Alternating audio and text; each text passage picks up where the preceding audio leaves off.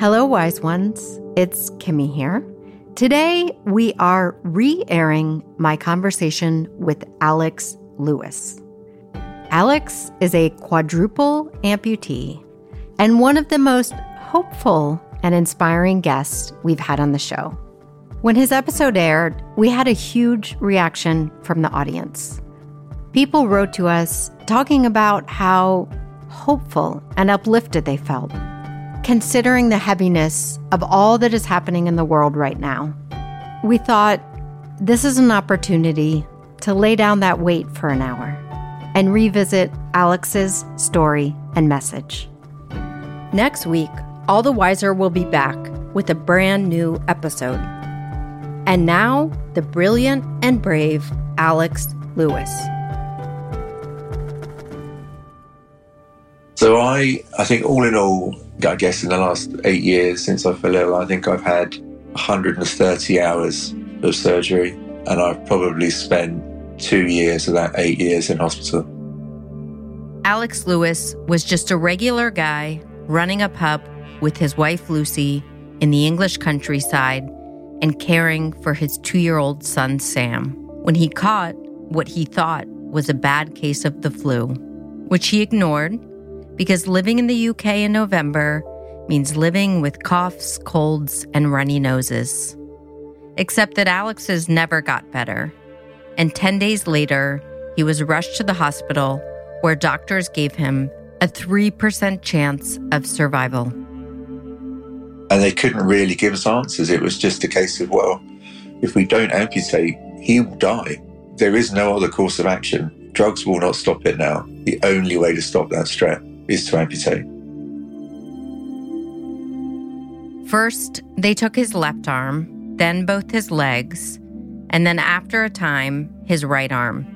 Alex would also have to undergo facial reconstruction surgery as the infection ravaged his face and mouth. So much unfathomable loss. But over time, one thing became crystal clear to Alex, that the fight for his life was a blessing in disguise. I'm Kimmy Culp, and this is All the Wiser.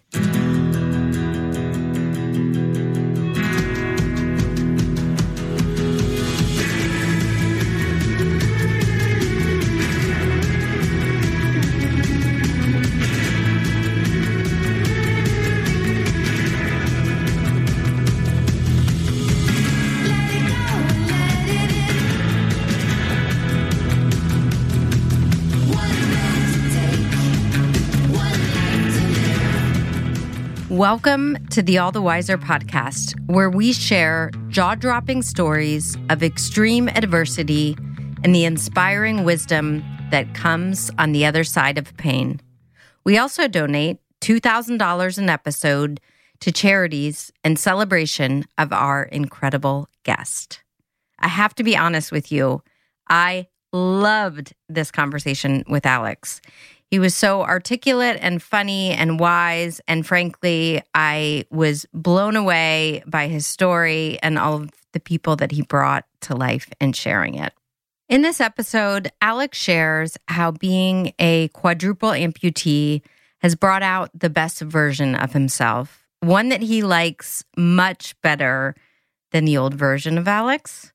We'll discuss the latest in innovative technology that is improving lives for amputees, plus the one thing Alex says not to forget, no matter how bad you feel your life is at any given time.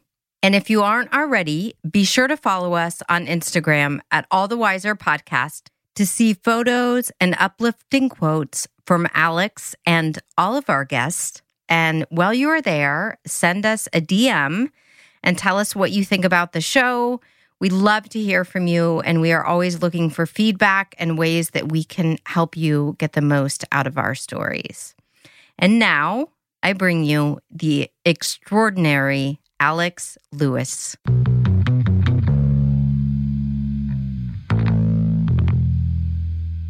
Hello, Alex, and welcome to All the Wiser. Thank you very much. Thank you for having me on. So, Alex, I always love to have our guests introduce themselves. How would you introduce yourselves to our listeners? I'm Alex Lewis. I'm a 42-year-old severe quadruple amputee, just living an amazing life in the south of England with my partner Lucy, my wonderful little boy Sam, my psychotic Jack Russell, and my feral cat. That may be the best introduction ever on All the Wiser. Succinct and to the point. I love it. So, Alex, I want to start at the beginning. Can you tell me about the backdrop of your childhood?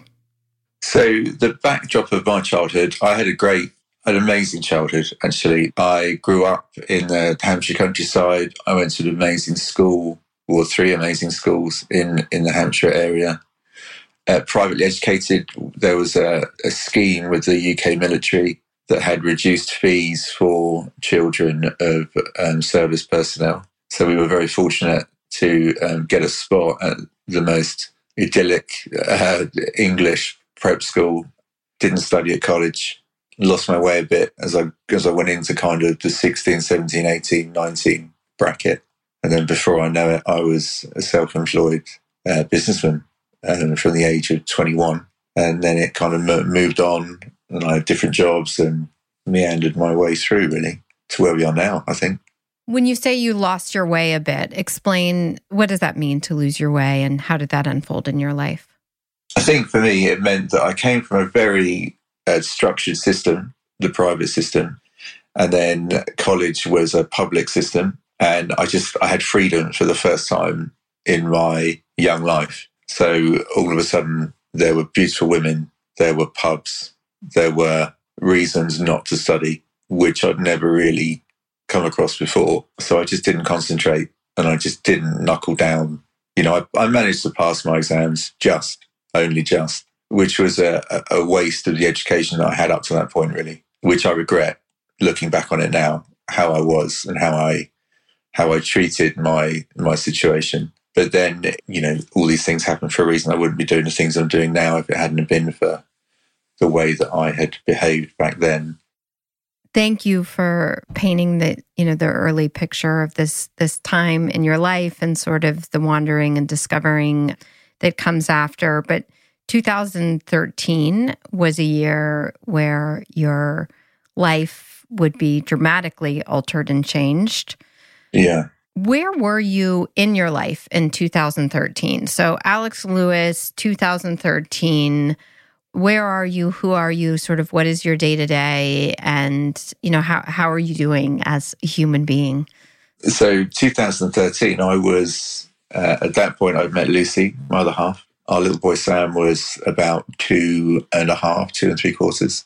I had a beautiful golden Labrador at that point called Holly. And we were running a village pub in the countryside in the south of England. I was a stay-at-home dad, which is by far the best job that I will ever have. It was the best 2.5 years, 2 3/4 years I ever had to have with my son. So I'm really pleased that I had that chance. But in reality, I was squandering that chance, really, because I was a very heavy drinker. I would think nothing of drinking, 12, 16 pints a day, 2 to 3 bottles of wine. I should have been running the pub. Lucy, my other half, is just a really hardworking entrepreneur. So she's an amazing lady. And luckily with her get up and go, she had moved on to and taken another restaurant not too far from our pub in the countryside. So she was setting that up and running that. So all of a sudden I wasn't seeing her at all, really, through the day and through the night. It was she just worked 24/7 to get this business off the ground. And I was just I felt a bit stuck in the countryside, not really knowing what I was going to do next, really. So yeah, I felt all at sea. That's kind of how it felt. And the way to counteract that feeling was to drink a lot, to socialise with the locals, to always be at the bar, which was having a detrimental effect on my relationship with Lucy. I'm sure it had a detrimental effect on the quality of father I was to Sam at that point. I mean, you spoke to it a little bit, but do you think that now looking back, can you sort of pinpoint what you were numbing or what you were escaping in all that time in the bar and the beer? Yeah, both combined. Yeah. I just think I don't know if I was trying to escape something. I knew that Sam was going to start preschool pretty soon. And I think my fear was that when he goes to start that, then I've really got no excuse. I can't just sit at the bar. I can't just socialise with locals. I can't watch the business not make any money. I would need to put effort into to drive it forward. I would need to go out to work to earn money. But I just couldn't see how I was going to do that. So I was at a juncture, I think, in my life. I was 33. I was very lucky to fall in love with a great lady who fell in love with me. Very lucky to have my son. I've chosen the pets, maybe not the cat, but the dogs over my time. But otherwise, I've never really known, what is it that I should be doing? Is there something out there for me that is going to grab me and make me think, this is it now? And at that point, I just didn't know what that was. And I just felt that, I don't know, just sort of sat in the bar drinking made me forget about that situation. And how much were you drinking at this time? I was probably going through, so say a bottle of Budweiser. I was probably drinking about 50 of them a day. Wow, so a lot, yeah. Yeah, it was huge amounts. It was constant from the doors opened at 12 o'clock and they shut 12 hours later. So I drank for that period 7 days a week without fail. It was probably a 2.5 year period in that predicament, living above the business, basically. We lived in that pub in the countryside. So going to work was literally walking downstairs and you were there, finishing at night, walking upstairs, going straight to bed. All right. So it's 2013. You're 33. As you said, you are with Lucy. So you have a partner that you love, a son you adore, but clearly are depressed, not taking care of yourself. Yeah. And drinking heavily in the bar that you live above. But things would change dramatically in your life, and they would change very quickly that year. So can you tell me about the early signs and series of events that, at the time you thought was what you called a man flu? Yeah, so it was about mid-November. The start of November 2013. And November in the UK means coughs and colds and kids with runny noses and all sorts of illnesses, coming into the bar, to the restaurant. Customers would come in, coughing away and blowing their noses. So for me to catch man flu, as I thought it was at the time, was not a surprise, which is why we kind of ignored it. Well, I didn't ignore it. I moaned about it constantly, but Lucy was of the opinion that I just needed to man up and get over it. I think was her words at the beginning of it. But over the course of a 2-week period, I think it went from slight fever down to a full-blown flu. And I've never had flu, but I remember feeling really achy, hot and cold sweats all the time. I couldn't sleep. I couldn't go through the day without having to nap at various points. I stopped drinking almost completely. I couldn't face alcohol. I couldn't eat. And I just felt terrible, absolutely terrible. And then I went to bed. So after a couple of weeks, I went to bed one night and Lucy came in late. And I remember waking at about 2:30, 3 in the morning, and I went to the loo and I saw blood in my urine. And I remember looking down thinking, that really isn't very good. I remember going back to bed and then Lucy saying, "You okay?" And I said, "No, I think there was blood in my urine." And she said, "Go back to sleep. In the morning, we'll call the doctors first thing." And I went back to sleep. And in the morning, it was a Sunday, and Lucy had to go and open our other restaurant. So when I woke up, Lucy had gone to open the other restaurant. Luckily, that night, my son stayed with my mum and my stepdad. So there was only me in the building with the dog. And I remember waking up, and the room was spinning. My skin was turning purple. I couldn't operate my limbs. I couldn't use my fingers, my hands. I couldn't put clothes on. I couldn't do anything. And I remember just kind of getting myself up to a seated position in the bed and just thinking, what is going on?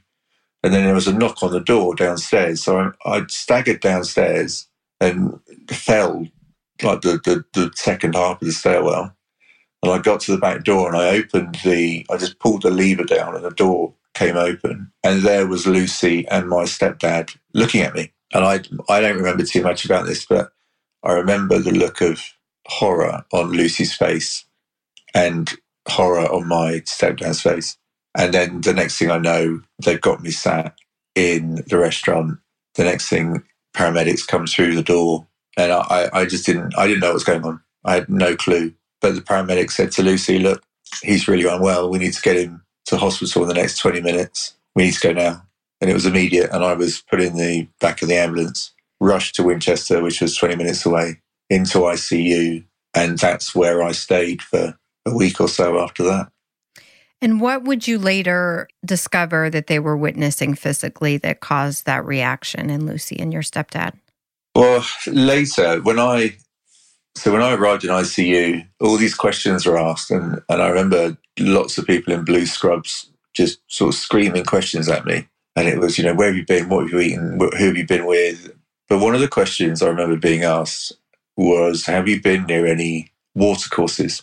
And I think Lucy answered no. I remember tugging on her sleeve, or trying to, and saying, you need to tell the doctors about, we had a river at the back of our restaurant in Stockbridge, our second site, and we had a storm drain at the back of our site in the countryside.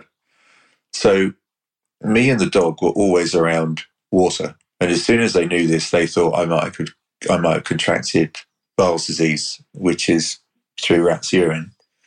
And I was about to be treated for that when a consultant, a South African chap, came in, and he said, have we found out what this gentleman is suffering from? And one of the doctors said, yes, we think he's got Bowles disease. And he sort of looked me over, I think, and almost immediately said, scrap that. This guy's got strep A. I've seen it once before in Cape Town. We need to treat this man right now for strep. Now, in the UK, strep just means sore throat. We had no idea what strep A was. The next thing I know, I'm placed on life support. And that's where I stayed for, nearly 4 days, to the point that at one point I had a 3% chance of survival. The doctors had basically said to Lucy and my mum that I'm not going to survive. And they were told to go away and prepare to say their final goodbyes on the fourth morning. So, as you said, you're given a 3% chance to live. Strep, which can present in some people, right, as a simple cold, is ravaging your body. Can you explain what happened now that you have clarity and understanding around it? What is happening in your body? So I guess the layman's term is basically my body was being attacked from the extremities in. So the strep was basically destroying all my nerve, tissue, muscle. So all my fingers had turned black. My feet were black. My ears were black. My nose was black. My lips were black. And what strep does is as it creates this path of destruction, all it's trying to do is get to your heart to kill you. And we were racing against time to try and stem it and treat it, to stop it from getting to my heart, is the layman answer, I think, really. So your organs are shutting down. You're put into a medically induced coma, is that right?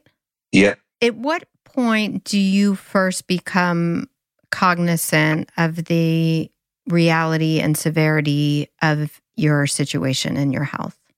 So I didn't really understand the severity of my situation until I woke up on the fourth morning, and I remember looking up thinking, where am I? And then lots of people that I recognised coming in to see me, Lucy, my mum, my best mate had flown in from Courchevel at that point, and other friends and family. But they couldn't tell me the gravity of the situation, because all we were being told is that the hospital that I was in would no longer continue with my care, that I needed to be transferred to another hospital, which was about 30 miles away. Now, we asked why, and we always got the same answer: we cannot continue with your care. We weren't told what was happening next. And when I arrived in Salisbury, the next hospital, it became apparent that I was to have my limbs amputated to try and keep the strep from my heart.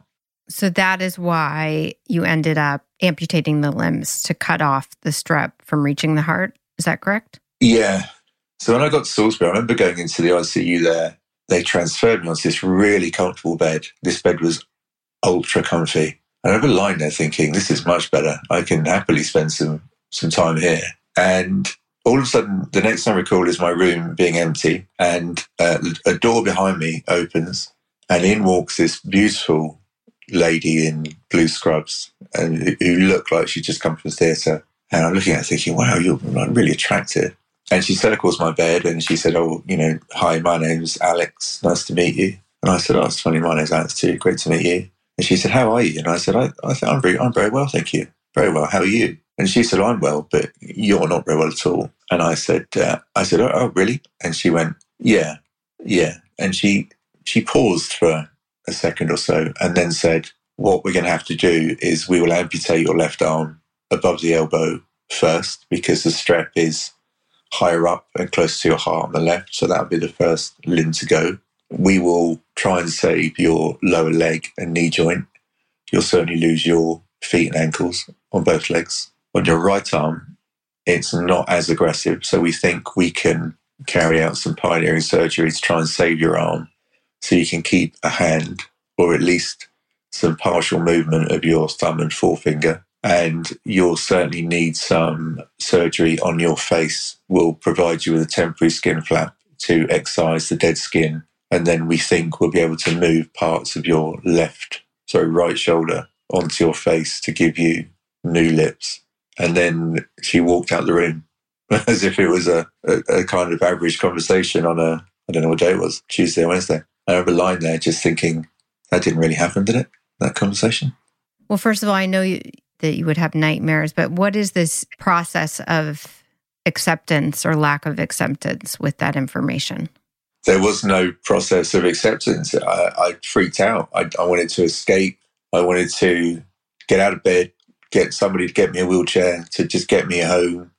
I wanted to go home. I wanted to be with Lucy, be with Sam. And I felt this need to orchestrate this master plan to get out. In reality, I couldn't move. I was physically incapacitated. But I remember my best friend coming in at that point, and he could see I was visibly losing the plot, really stressed out. And he said, what's happened? And I regaled him with the partial bits of the conversation I just had with my plastic surgeon. And then he got angry, and then he told Lucy, and she got angry. And it was this big argument, really, of what's happening to me.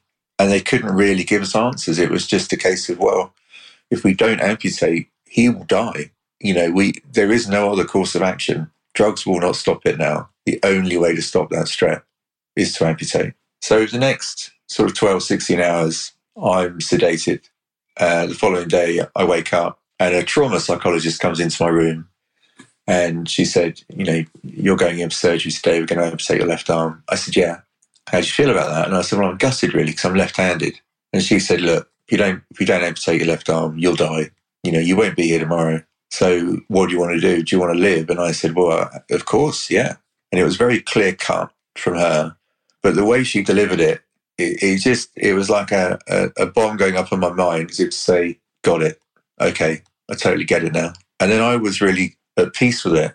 So I went into surgery, came out, and I was missing my left arm. But I didn't freak out about that from that point. And then my legs were to follow. Unfortunately, we couldn't save the knee joints. Now, that was a shock. We didn't know that at the time going into surgery. So when I came out of surgery, I remember waking from the procedure, which was long. It was 14, 15 hours of surgery. And when I woke up, I remember two nurses who I was getting on with really well up until that point were dressing my legs, or what was left of my legs. And the visualization of not seeing your legs there and what remains was just horrific. So I had a terrible moment with that. And then the right arm they tried to save, and they did successfully for a time. Unfortunately, I was to lose that 7 months down the line in a very freak accident at home, which resulted in the amputation of my right arm below the elbow.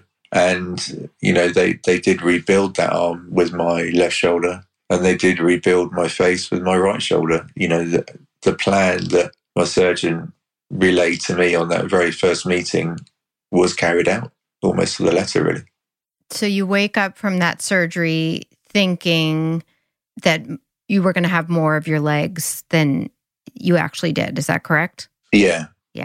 So that realization really Bring us into your internal world, waking up and witnessing your legs after the surgery for the first time. What's happening? I mean, because I was so incapacitated, I could never see, I couldn't sit up in bed. Physically, I couldn't move.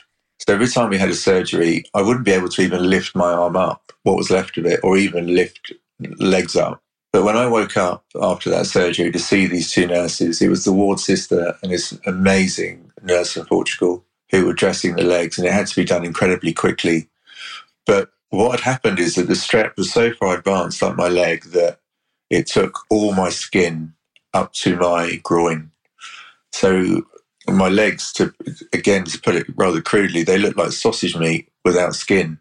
And I'd never seen anything like it in my life. And I think it was just shock when I saw it. But anyone in sound mind would have been reviled by what they saw, because it was disgusting.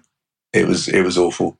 And I don't really think I was supposed to wake up at that point. But as soon as I did, and I twigged that they were my legs, or what was left of my legs, and all that was my flesh that was being bandaged up, I just screamed in agony. Now, I don't remember whether it hurt or not. I just think that just seeing it was enough to trigger, this must be really painful. You should be feeling this. And then your face, explain what happens to your face, your mouth, your lips. So in the early days, the temporary skin flap was very, very small. I'm not even sure where they took it from, to be honest, but they put it on they excised all the dead skin and they put a temporary flap over my mouth. Now that skin contracted to a point that it was the size of my mouth was the size of a 5p coin, a quarter, I guess. It was very, very small. And it was painful, and I had no way of really eating. I don't think I had solid food until I was into about March the following year. But it was always deemed that this was just the beginning of a long, long process of multiple operations to get me back to looking like Alex. So my surgeon said, look, we will rebuild your mouth. We can do this. It's a world first. It's never been seen or carried out before. We're going to do it here. You've got the right skin. The area is intact. We haven't taken any skin grafts from that area. We can use this to rebuild your face and get you looking like you used to look. And now Lucy and I, all through this facial process, would giggle and, I'd say to Lucy, what sort of lips do you want me to have? She would say, well, if you can look a little bit like George Clooney and Brad Pitt together, that'd be fantastic. So we would tell my surgeon, I want to be the product of a Brad Pitt and George Clooney love child. That's the look I'm going for. If you can make that work, that'd be great. And she would laugh and sort of play along with it. And when it came to the surgery, it was a 3-day event. There was the old skin to take out. The temporary flap was cut out from my face. And then some sponge was stitched in to soak up any fluid. And then we had to leave that in for a period of time. And then it was the big surgery. And I was really excited by it, because I'd always been told that I would end up looking like me, the original me. So we had the surgery, and I remember waking up. I think it was a 21-hour surgery. It was a huge, huge amount of time under anaesthetic. And I woke up, and I remember looking around, and the surroundings were, I was back in intensive care. Now, immediately, I thought something had gone wrong.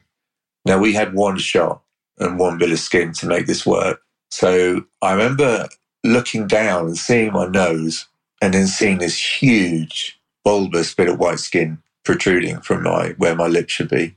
And there was a conical piece of skin, like a witch's hat of skin, coming out of my chin. And luckily, my surgeon was by my side when I came round. And she said, look, you've been freaking out. Please let me explain. And then she talked me through just what the next stage of the process was. And I think Lucy and I, we were just very naive in thinking that I was going to go in for surgery and come out looking like Brad Pitt. Yeah. I think that was, maybe we were just masking all sorts of things at the time. But when I woke up to see that huge amount of skin, the visualization again was, oh my goodness me, this has gone wrong. Yeah, it was a not a good look, to say the least. How long were you in the hospital, and how many surgeries did you go through? So I think all in all, I guess in the last 8 years since I fell ill, I think I've had 130 hours of surgery, and I've probably spent 2 years of that 8 years in hospital. And what were the layers of loss? And I guess sort of, and I realize it's not linear, and I'm sure you move backwards and forwards and all over the place, but sort of the layers of loss and the chapters of grief, if you will. When I was in and out of the surgery or the theatre for the first 6 or 7 weeks, you had no time really to think, because you were always in and out, sleeping off your anaesthetic. All of a sudden you're back in the following day, and then 2 days after that. So you had no time to lie and think about just what was unfolding. And it was when I was moved on to the ward, when the majority of my surgeries had finished early on. And that's when you had time, because you were healing, you had time to think. And that's when you were faced with, I'm never going to hold a pen again. I'm never going to be able to stroke the ear of my dog, ruffle my son's hair, feel that connection, never be able to cup Lucy's face, to kiss her like I used to kiss her. All these things start to creep in, and trying to stay buoyant when the nights are long. You know, you're tucked up in bed from 8 o'clock in the evening to 6 o'clock the following morning. You know, I can recall vividly, I spent, it must have been hundreds of hours looking at the ceiling thinking, I just don't know how this is going to work. Now, at no point did I ever think that I didn't want to be here. At no point did I think I should die. I always knew I had things to live for. I knew that I had Lucy, I knew I had Sam. But what I wanted more than anything else was to be with them. Everything in that hospital unit, even though at that time it was subconscious, I didn't really know it for sure. And it was way down the line when it became apparent as to why I was fighting. I just wanted to be with them. And I think that was the reason I got through. Well, that's the reason I'm here now. It was those guys. It was Lucy and Sam. Your love for Lucy and Sam. Yeah, without a doubt. And, you know, you've said that you have a bizarre fondness for this time, that you were able to play a leading role in a drama involving hundreds of people, you know, who are investing their time and emotions and their talents and their gifts and giving you a chance at leading this new life, which would ultimately become a really exciting life, a meaningful life, and one we're going to talk about more. But what do you mean by that? That if you can explain that fondness and that role you played. So I think right at the beginning, there was one moment in particular which stood out amongst many, many incredible moments that we had in Winchester and in Salisbury. But when I was in Salisbury, I remember so I got there, I think the third week of November, and I hadn't seen Sam until it came round to Christmas. And the nurses and my surgeon and Lucy said, look, let's bring him in. It'd be great for him to see you. He wants to see you. And I was desperate to see him, just absolutely desperate. I missed him terribly. So they said, look, Christmas Day, one of the surgeons gets dressed up as Father Christmas, and it's a really big deal, and lots of family come in. We make it really big, song and dance about it. And I thought, this is going to be amazing. So Christmas Day comes round, and I woke up, like everyone does Christmas Day morning, excited. But there was no tree, no presents. It was just going to be my little boy. So I waited till about 10:30, 11 o'clock in the morning. And where my bed was situated in the ward, I could see the double doors at the end and see who was just about to come through the double doors. So my eyes were transfixed on these doors all morning. And then all of a sudden, Lucy's face comes into view. And as soon as I see Lucy's face, I had nerves in my tummy. I had butterflies. It was just the most incredible feeling. And Lucy pushed the door open, and the nurses were trying to cajole Sam to come into the unit. So Lucy walked in ahead, and then my little lad, bless him, came running in after her. And he grabbed her leg and was walking behind her. And then he came out from behind her legs, and he was looking around for me. And I felt like I was trying to sit up, but I couldn't do it. And I just sort of caught his eye, and he stopped for a minute. He walked forward a little bit more, and he looked at me, and then he hid behind Lucy's legs. And I could see it in his eyes that he didn't understand what he was looking at. My heart just sank like a stone, because I wasn't thinking with any great clarity. It was just excitement. And I was desperate to see him. I wanted him to run in and jump on me and give me a hug and a kiss and tell me how much he missed me. And I didn't get any of that. What I had was a very scared nearly 3-year-old, desperate to get away. He didn't want to be in there. He didn't understand what happened to Daddy. Lucy tried her best, but it was futile, unfortunately, and they left that night or that afternoon. Then they walked out of the unit. I just plummeted. I was so sad, unbelievably sad. And one of the nurses had always, her and I had this great relationship. We would always chat long through the afternoons, and she kept me really buoyant. And she tried to chat to me, but I just wasn't having it. That afternoon, I was just down. I didn't want to talk. I didn't want to talk about it. I just wanted to curl up and pretend it never happened. Now, this nurse then went to the head of ward and said, look, Alex is really bad. He's never, ever plummeted like this. And we've all seen what he's gone through. What can we do? So the ward nurse, she rang Lucy and she said, look, Lucy, I'm really sorry. I saw what happened with Sam and you, but Alex is really dipped and we cannot get him out of it. And this isn't him. This is most unlike him. Is there anything in his life that could cheer him up? And Lucy said, look, the only thing in his life that he loves more than me is his Labrador. And the nurse said, bring her in. Wait till it's all quieted down here. And then at about 9 o'clock this evening, bring her in. And Lucy said, are you sure I can bring a Labrador into the ICU of the hospital? She said, surely there must be rules against this sort of thing. And the nurse said, it's Christmas Day. She said, I can do what I want. And so that night, unbeknownst to me, was this amazing plan being hatched to smuggle my Labrador up onto the 4th floor and into the ICU. I had my dinner, and again, I was awake, and I saw Lucy's face in that porthole of glass, and I thought, well, what she's doing back? And then the double doors just sort of flung open, and my Labrador came bounding in, and was just this ray of sunshine, delight, unbridled happiness. She just wanted to be there. She wanted to meet the nurses. She wanted to meet every patient. She went around every bed. She was just an amazing tonic to what was a very, very sad day. But because the dog went around every bed, we were all talking about that Labrador that night. None of us in that room had communicated to each other because we were all healing and getting over some terrible things. But when I was to move from the ICU onto the ward, of the 7 beds that I was one of in that ICU, I was the only one to survive. So my Labrador, in that short space of time, was just a little bit of life at the end of someone else's life. To think that she made so many people happy, buoyant, joyous in that what felt like 15 minutes was just wonderful for all of us, I think. And I think from that moment on, I just saw everything that was going on around me in a different light. And it did. It changed the way I looked at my healthcare. It changed the way I understood my surgeon. I love that story so much, Alex. And this is the perfect sort of segue. So we are a podcast about personal transformation, and you were changed as a man. You know, you said that you were changed as a father, a partner, and as a human being. I'm curious, each of those buckets, if you can, how did this experience change you as a father and as a partner?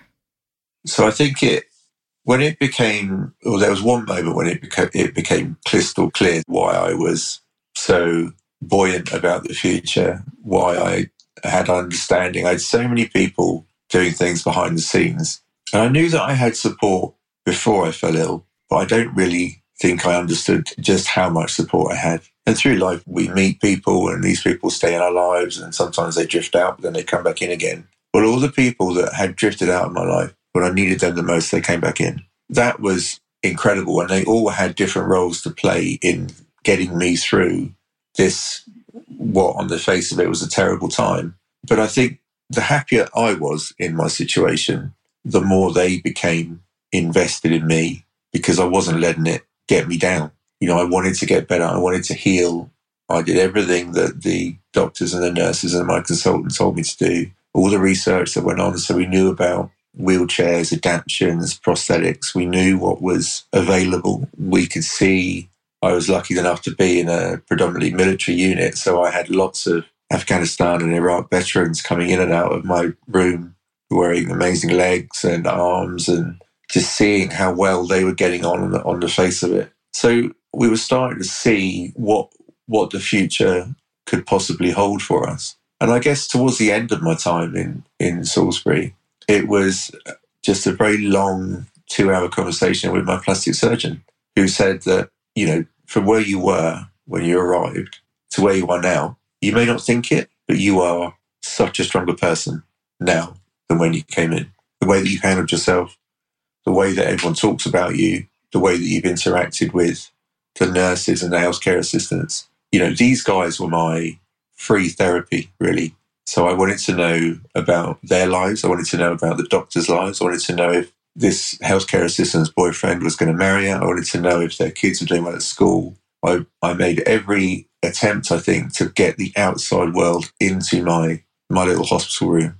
And all of a sudden, it created this whole bubble of, I don't know, just things to look forward to, simple things that I had lost complete sight of prior to falling ill.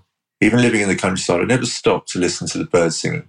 And one time when I was in ICU, they wheeled me downstairs and out into the car park so I could see the sun, albeit it was really cold, but I could hear the birds singing. And I didn't know that I was going to miss that, but I did. And coming out and coming through that experience, it just made me appreciate everything more. Not just Lucy and Sam. It just makes me appreciate who I am, who I have behind me, all the people the thousands and thousands of people that have supported me in the last 8 years, all the projects that we've been involved in. This came from one extraordinary piece of what we thought was bad luck, but in the end, it was good luck. And you've talked about Viktor Frankl's book, which has come up on this podcast several times, A Man's Search for Meaning. And, when we started this interview, you said, or what I heard you say was that at times you felt void of meaning, right? And purpose. Yeah. So I'm curious about the impact that book had on you. And do you start to feel, as a result of everything that's happened, that now you are shifting into getting clear on the meaning and purpose of your life? The Man's Search for Meaning came about through a random email from Chris Martin of Coldplay, who, I don't know how he heard about my story, but he'd read it somewhere. And he managed to get hold of an email for me, and he sent me a personal message. And I thought, one, that's really random that someone like that would email me. And he wrote the most eloquent email, just saying, look, I've read about your story. I think it's amazing what you're doing. I think if there's one book that you would really resonate with, it would be Frankl's Man's Search for Meaning. And he said there'll be something in that, there'll be a passage in that book which will resonate more than anything else. And I was reading through it, and it wasn't a quote from Frankl, but it was, once you work out the why, you will endure anyhow. And it just struck me like a lightning bolt that the why was Lucy and Sam. They were always my why, but I'd forgotten about it. For whatever reason, it completely slipped my mind prior to falling ill. But it took falling ill to remind me of why I fight to regain independence, to do everything that I do.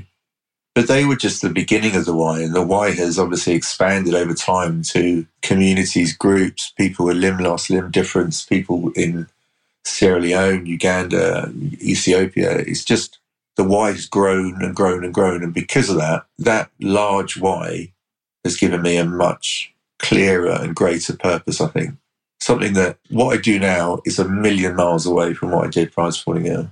That it's, I wake up every day thinking, what can we accomplish today?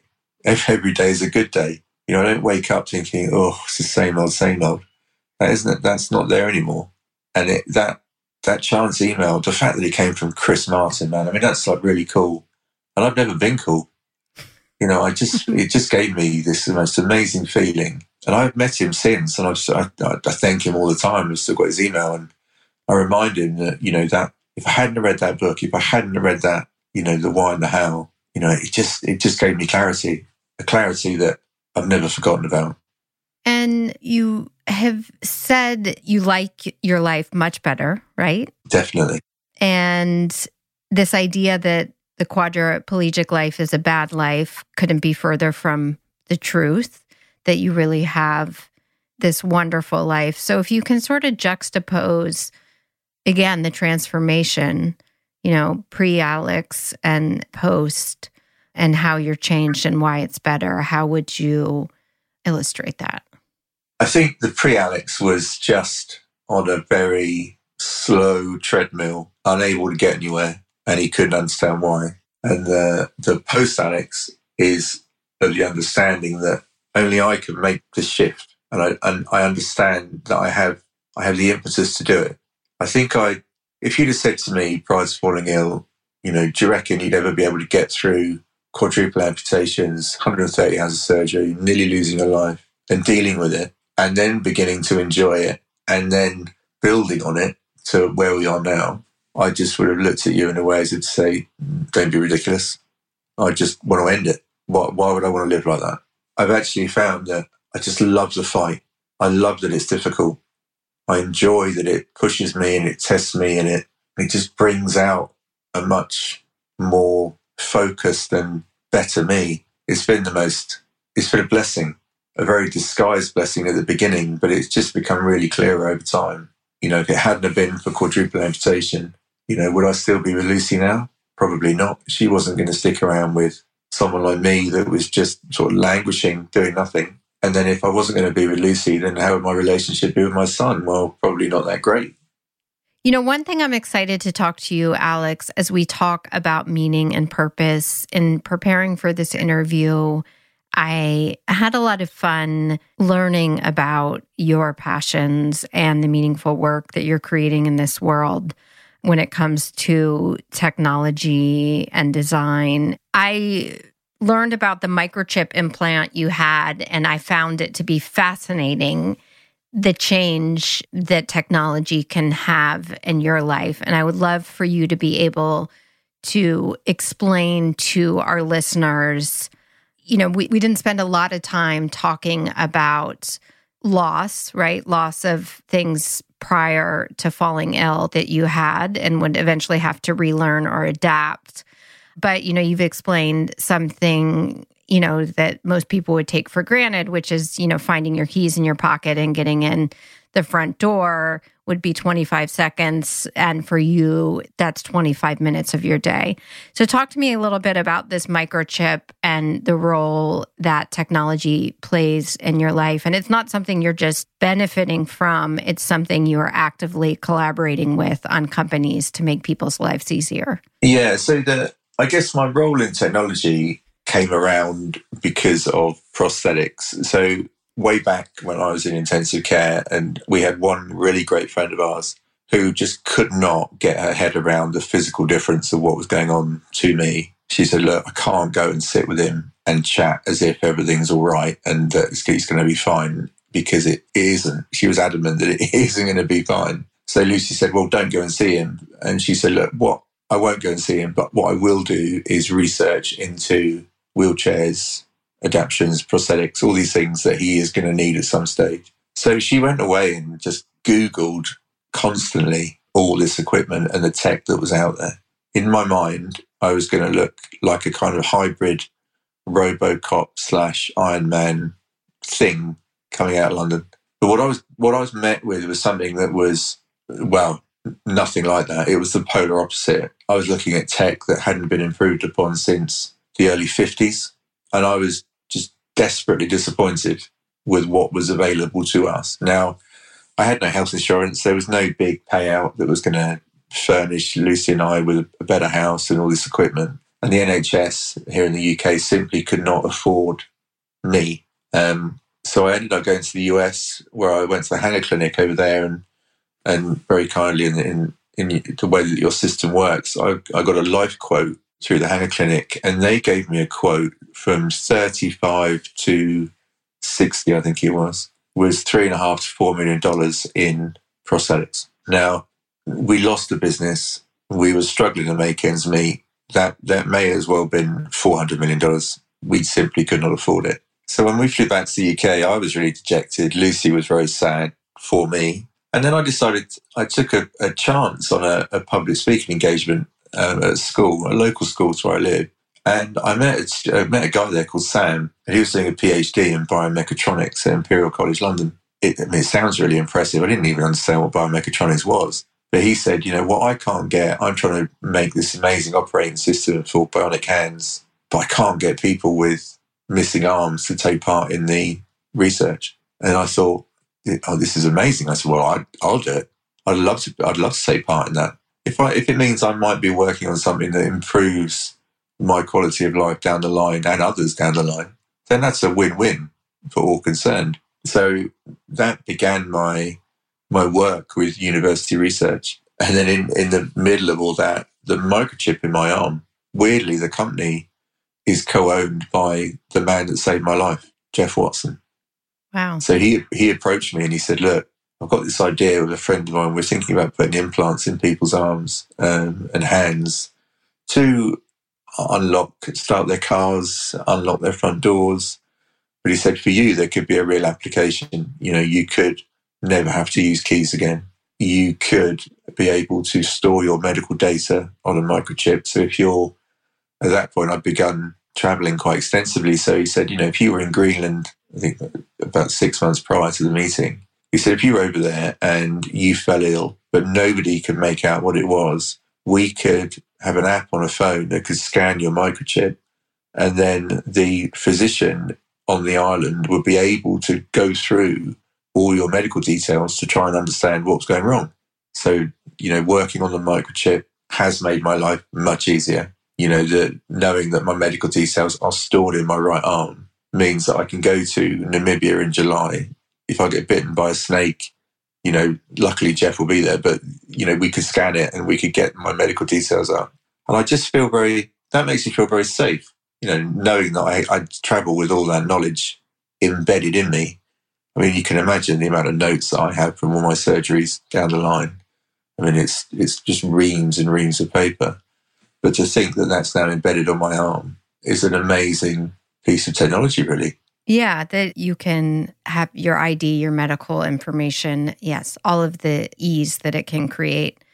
I also have been fascinated by your relationship with your physical body post 2013, because as you said, you know, you're 33 years old and treating your body really poorly, sitting in a bar stool, and now a quadriplegic amputee, you are breaking records around the world in hand cycling and kayaking, and really just, you know, pushing your body in the most extreme and beautiful ways in all of these places around the world. But it seems like you're so much more connected to your physical body and reverent of it than you were before.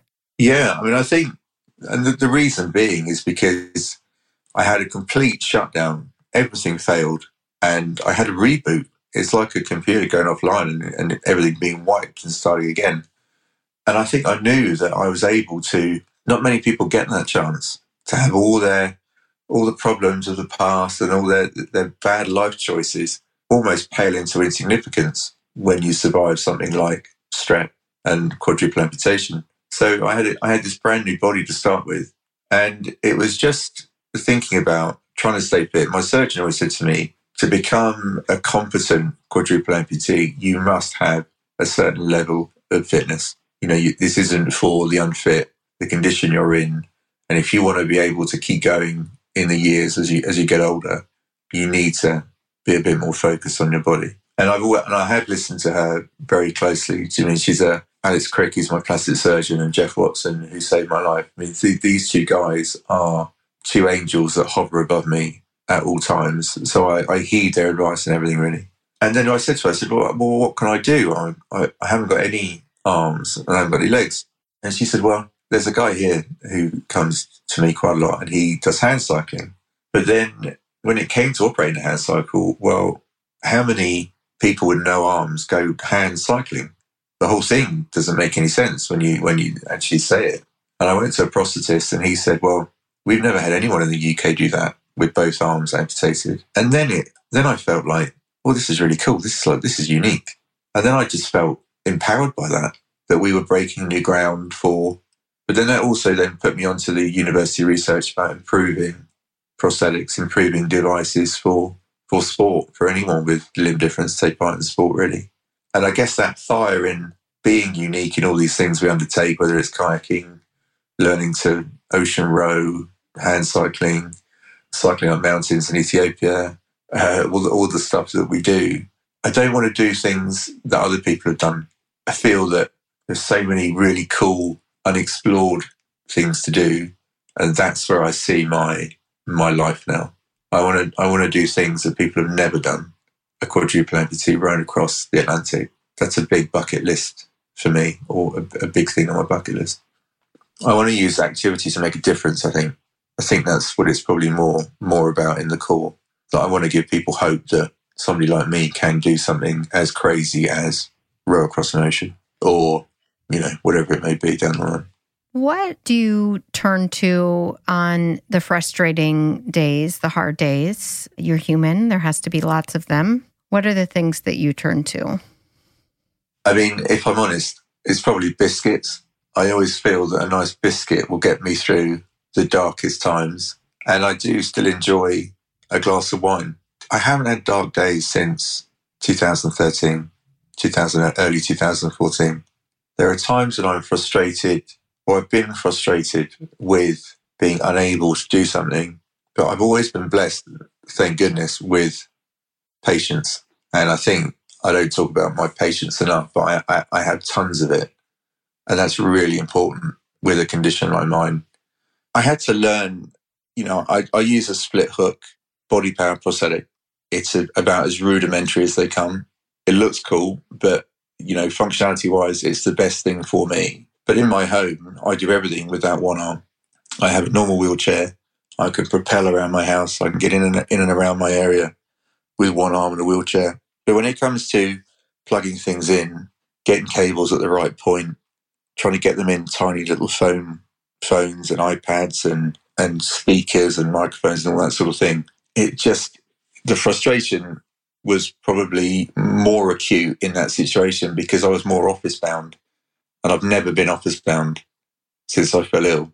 So I think I struggled with that slightly, but then it just made me look at it in other ways to say, well, can we devise something, a prosthetic maybe, that is more conducive to an office?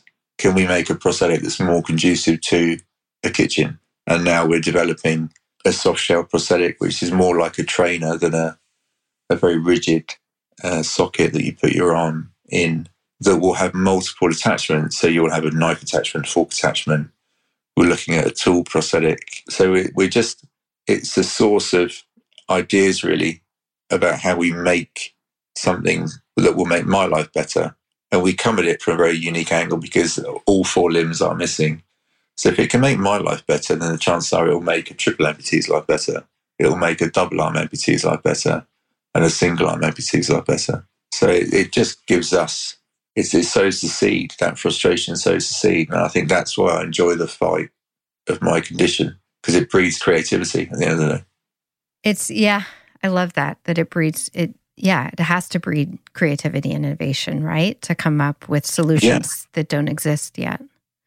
And one of the things you're passionate about as well is medical, you tell me correctly the terminology, tattooing, but I get very curious and interested learning about the detail and intricacy and giving you your lips back so you can kiss Lucy and and the artistry that goes into that. And it appears your shoulder muscle, right, was placed, and you said that if I'm correct, when you would put on weight, they would swell up big.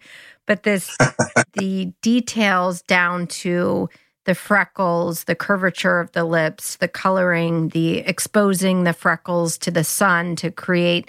So talk to me a little bit about that and the difference that medical tattooing and reconstruction can create in people's lives, the impacts. The impact is massive.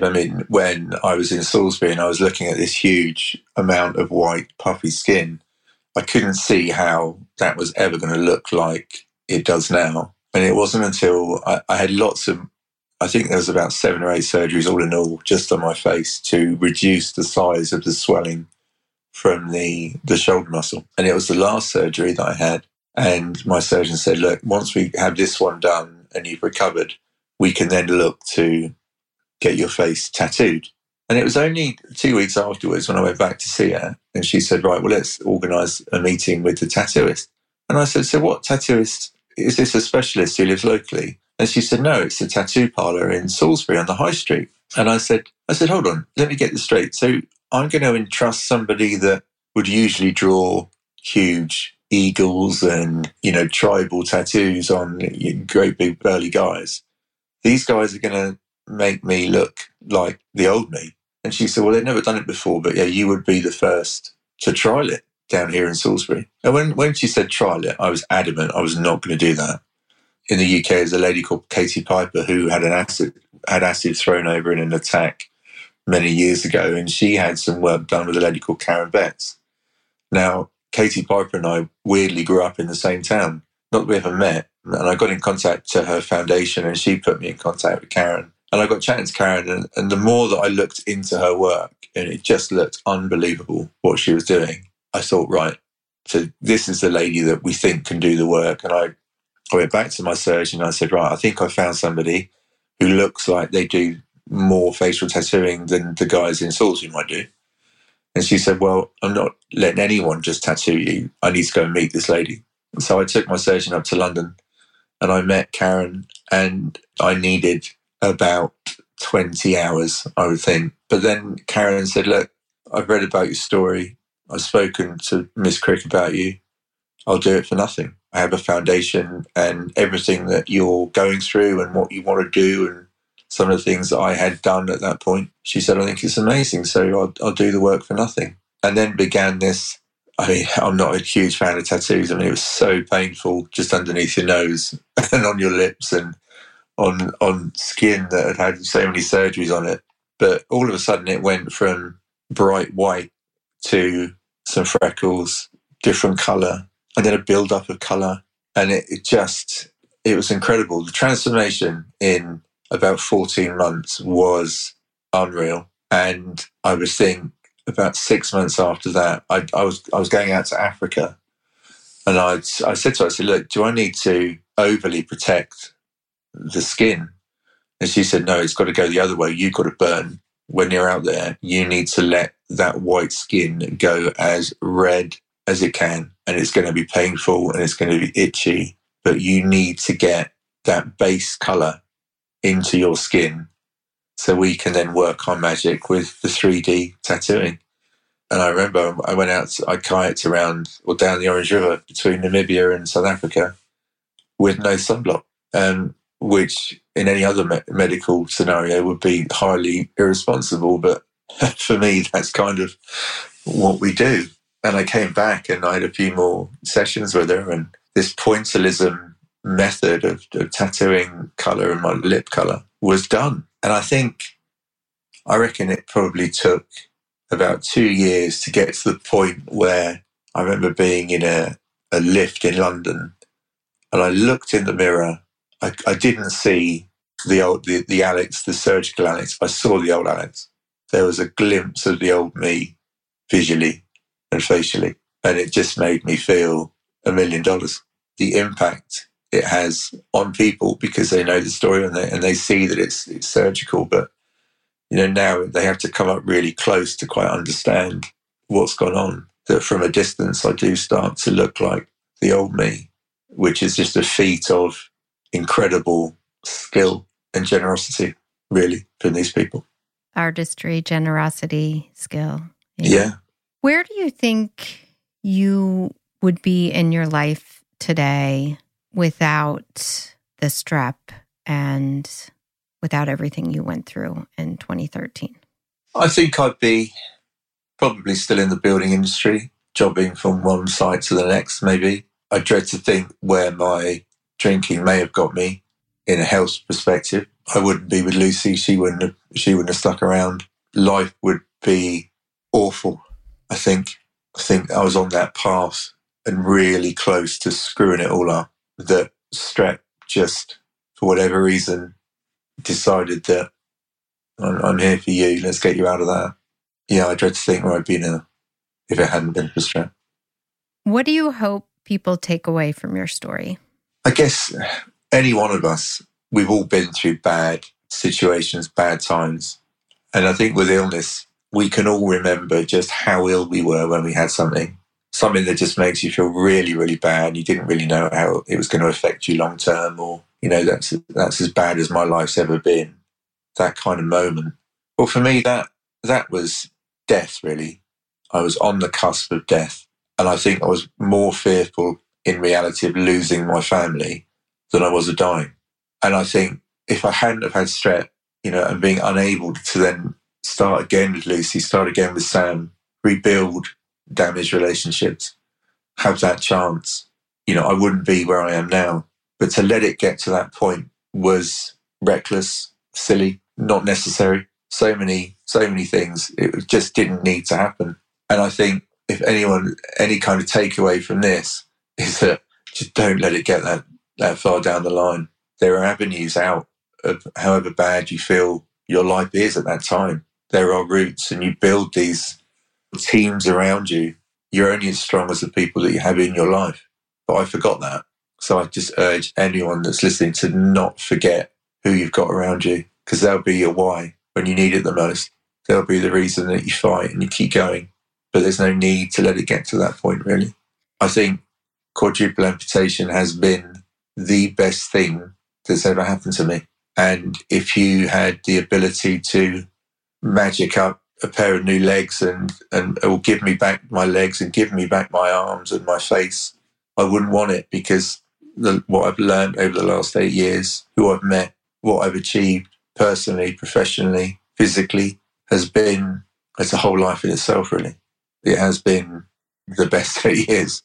Thank you, Alex. And, I must say, often these conversations obviously are really introspective. You do an incredible job of bringing other people to life and the role that they played in your healing and your thriving in the way that you are today, whether it's Lucy or the doctors or your dogs.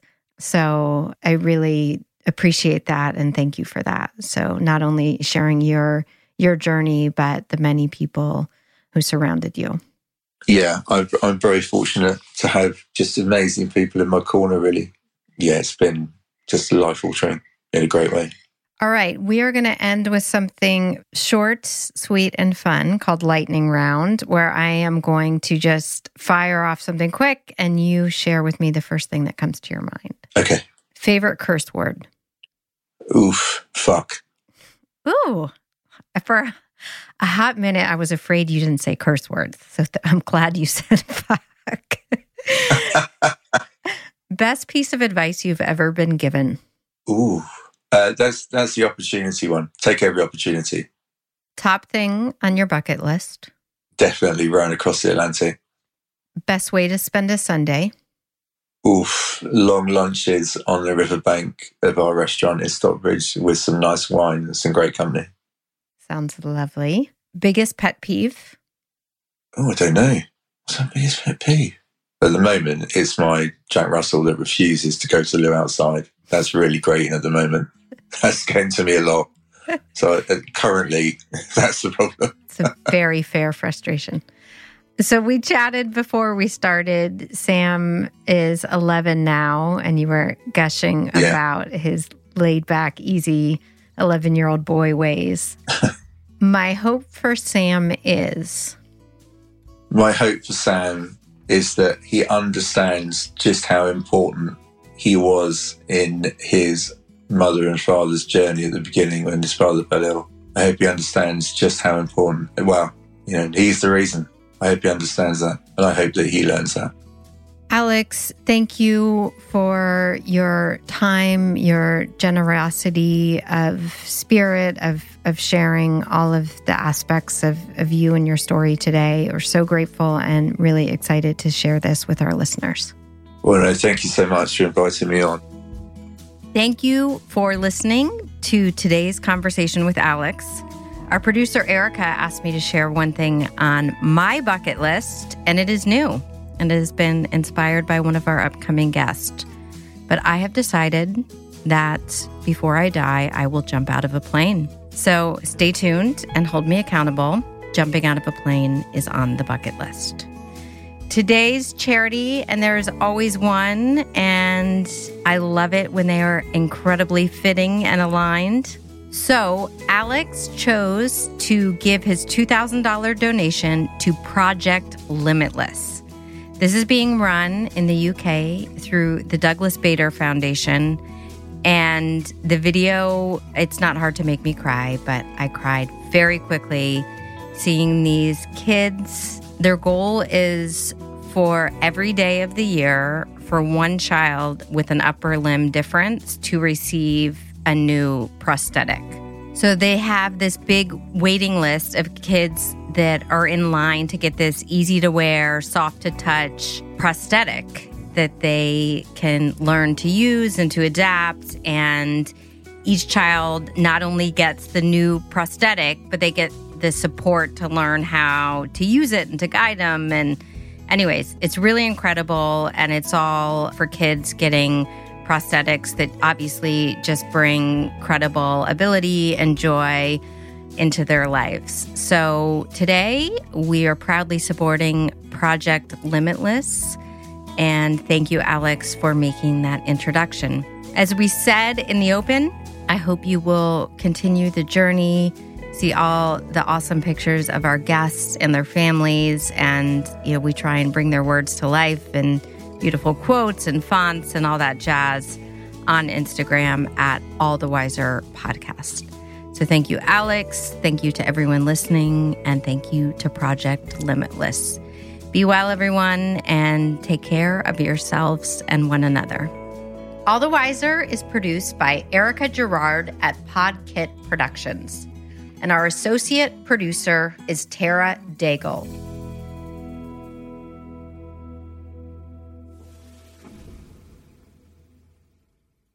BetMGM has an unreal deal for sports fans in Virginia. Turn $5 into $150 instantly when you place your first wager at BetMGM. Simply download the BetMGM app and sign up using code Champion150. Then, place a $5 wager on any sport. You'll receive $150 in bonus bets, regardless of your wager's outcome. And if you think the fun stops there, the king of sportsbooks has plenty of surprises in store. Check out daily promotions, same-game parlays, live bets, and so much more. Download the app in Virginia today and get $150 in bonus bets instantly from your first wager. Only at BetMGM.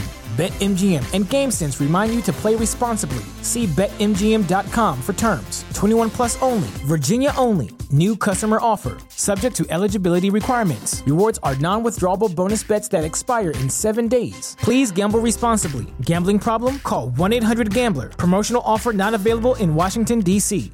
What's so special about Hero Bread's soft, fluffy, and delicious breads, buns, and tortillas? These ultra-low net-carb baked goods contain zero sugar, fewer calories, and more protein than the leading brands, and are high in fiber to support gut health. Shop now at Hero.co.